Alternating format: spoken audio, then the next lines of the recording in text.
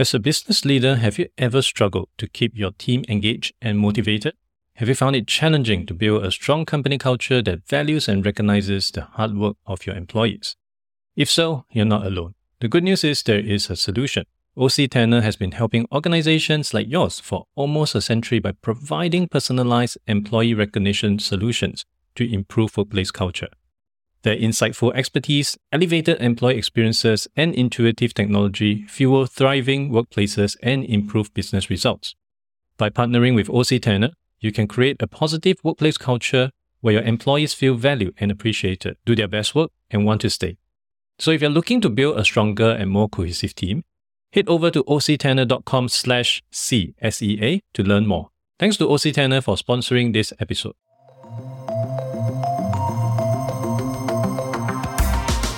Hello everyone, Adrian here again, and this is another episode of my monologue. And today I want to talk to you about LinkedIn and about its toxic positivity and hustle culture that is creating this unrealistic work expectation. So having read one too many posts on LinkedIn about the enviable lives of digital nomads working at the beach, sitting under the sun while sipping away their pina colada, I decided to try that myself. So one week I actually packed my stuff and went to Pasir Ris Beach. So the view was awesome, although occasionally there's an oil tanker gliding past. But the entire experience was actually quite horrible.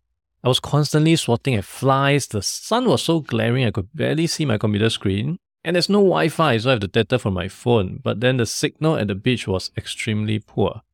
And most importantly, there's no place to charge my laptop battery. So after an hour of squinting my eyes to decipher the words on my screen, I reluctantly gave up and marched home to continue the rest of my workday at home. I'm certainly not the only person to have tried applying advice on LinkedIn to real life and failed spectacularly. Since the pandemic hit, the site has actually seen 55% increase in conversations. Over the years, LinkedIn has become the go-to network for all professionals globally. Founded by Reid Hoffman in 2003, it has since been acquired by Microsoft and reached a whopping 756 million users. Now, LinkedIn tends to be seen as a beacon of positivity at a time when social media has come under fire for spreading misinformation, fueling hate, and creating divisions. Facebook and Twitter grew out of a culture of online anonymity, but LinkedIn incentivizes users to put their real names, career track records, and more. That ensured an unspoken code of conduct on LinkedIn. LinkedIn is a great space to connect with like-minded professionals in the industries and top performers who might offer mentorship, advice, and context to aid you in your climb up the career ladder. There are scores of contacts on LinkedIn whose posts give me food for thought and help me understand things that impacted my own career. But human instincts and mob dynamics are hard to scrub out. Similar to other platforms, LinkedIn encourages social comparison and one-upmanship. They're just dressed as positive posts of career victories and authentic confessions of personal struggles. LinkedIn's feed pretty much gives users this license to broadcast and humble brag. It's not so different from Instagram, which encourages you to show off your stay at W Hotel or flex off your latest haircut. LinkedIn similarly prods people to promote and even exaggerate their professional highlights to suggest so-and-so is a rock star in their field. That includes acquiring a new certificate, getting promoted, joining a really cool company, or some amazing news that make others envious. It really sounds like an arm race that never stops pushing you to be a better version of your work self. The ultimate version comes in the form of hustle porn, the fetishization of long work hours, workaholism, and accomplishments outside of work, just so you look like a standout candidate for any job. The worst part, you're expected to look like you're enjoying it all because all this is only work if it's grueling and difficult. There's also a fair amount of virtual signaling on LinkedIn, where motivational quotes shared constantly ingrain in you that you need to have a maker's mindset or find nourishment in all you do. Long before the advent of LinkedIn, Type A personalities have already started preaching about waking up at 4 a.m., exercising, then taking an ice-cold bath or an hour-long meditation before writing their 12th book that is already likely a candidate for the New York Times bestseller list. Former PepsiCo CEO Indra Nooyi has long touted her 4 hours of sleep and working until 12 midnight. But studies after studies have shown that doing so could put you at risk for many problems like lowered immunity, poor memory, and heart disease. It may work for some, but that's not a healthy or sustainable lifestyle choice for everyone. Yet LinkedIn make it seem like everyone should embrace this hyper-competitive life. Take the CEO of VaynerMedia and LinkedIn influencer Gary Vaynerchuk, or more popularly known as Gary V. In one of his older viral video titled "One of the Greatest Speech Ever," Gary V tried to rouse millennials out of their laziness and entitlements to up their game and work harder. When I watch what people complain about, it breaks my heart because they completely lack perspective. There's so many people who talk about how much they're going to achieve and they don't work on weekends, he says. But ask yourself, at what price is this coming at? And remember, you only hear the success stories, not so much the casualties of this mentality. Now, research has shown how social media can be a reinforcing platform, fueling negativity and depression.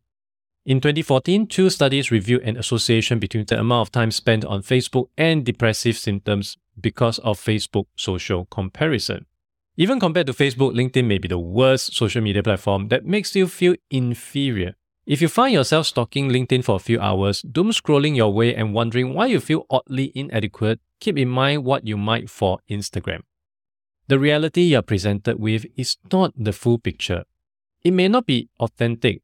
Famed Twitter account State of LinkedIn highlighted how many LinkedIn users had used the same story of a cab driver going without customers for 48 hours as a cautionary tale of an unequal impacts of COVID-19, or just to earn likes. When victors write history, keep in mind that what people claim they do also might not reflect their actions. There are many bosses who preach greater empathy for employees on LinkedIn while privately demanding that team members return to the office despite their overwhelming preference to work from home. It is so easy for your LinkedIn feed to send doubt about your competence, whether you're keeping up with the pack or working hard enough to do well at work. Don't let that happen. Remember that even when recruiters hire using LinkedIn, rather than judge based on how stellar your LinkedIn feed looks, they will still put you through an assessment and rounds of interviews. Personal public relations is no substitute for substance, and you can bet corporate leaders and hiring managers who can't tell the difference will pay the price. In a post-pandemic world that is reviewing work-life balance, perhaps the next thing we need to look at is whether LinkedIn contributes to that positively. And that's the end of this episode. I hope you enjoyed this monologue. If you like it, appreciate if you could give me a review on Apple Podcasts. It will really help to distribute this podcast to a larger audience. Thank you so much and see you on the next episode. And that's it for this week's episode. Before we sign off, we want to give a special shout out to our sponsor, OC Tanner. As a business leader, you know that one of the biggest challenges is creating a positive workplace culture where your employees feel valued and appreciated. That's where OC Tanner comes in. Their award-winning recognition solutions are designed to help you celebrate the accomplishments of your employees and teams, drive performance, and build a strong sense of community. Your employees will feel more connected to your organization, which can result in increased loyalty and reduced turnover. So if you're looking to create a culture of appreciation in your organization, head over to octanner.com/C, that is SEA, to learn more. Thanks again to OC Tanner for sponsoring the show. Thank you for listening to the podcast. You can refer to the show notes for links to more information about our guests and their businesses. If you enjoyed this podcast, it would be helpful to give a review on iTunes or follow me on Spotify. If you're using Overcast, please hit the star button under the episode. That will help get this episode and podcast out to more people who may find it useful. I'll see you in the next episode of The Agent Han Show.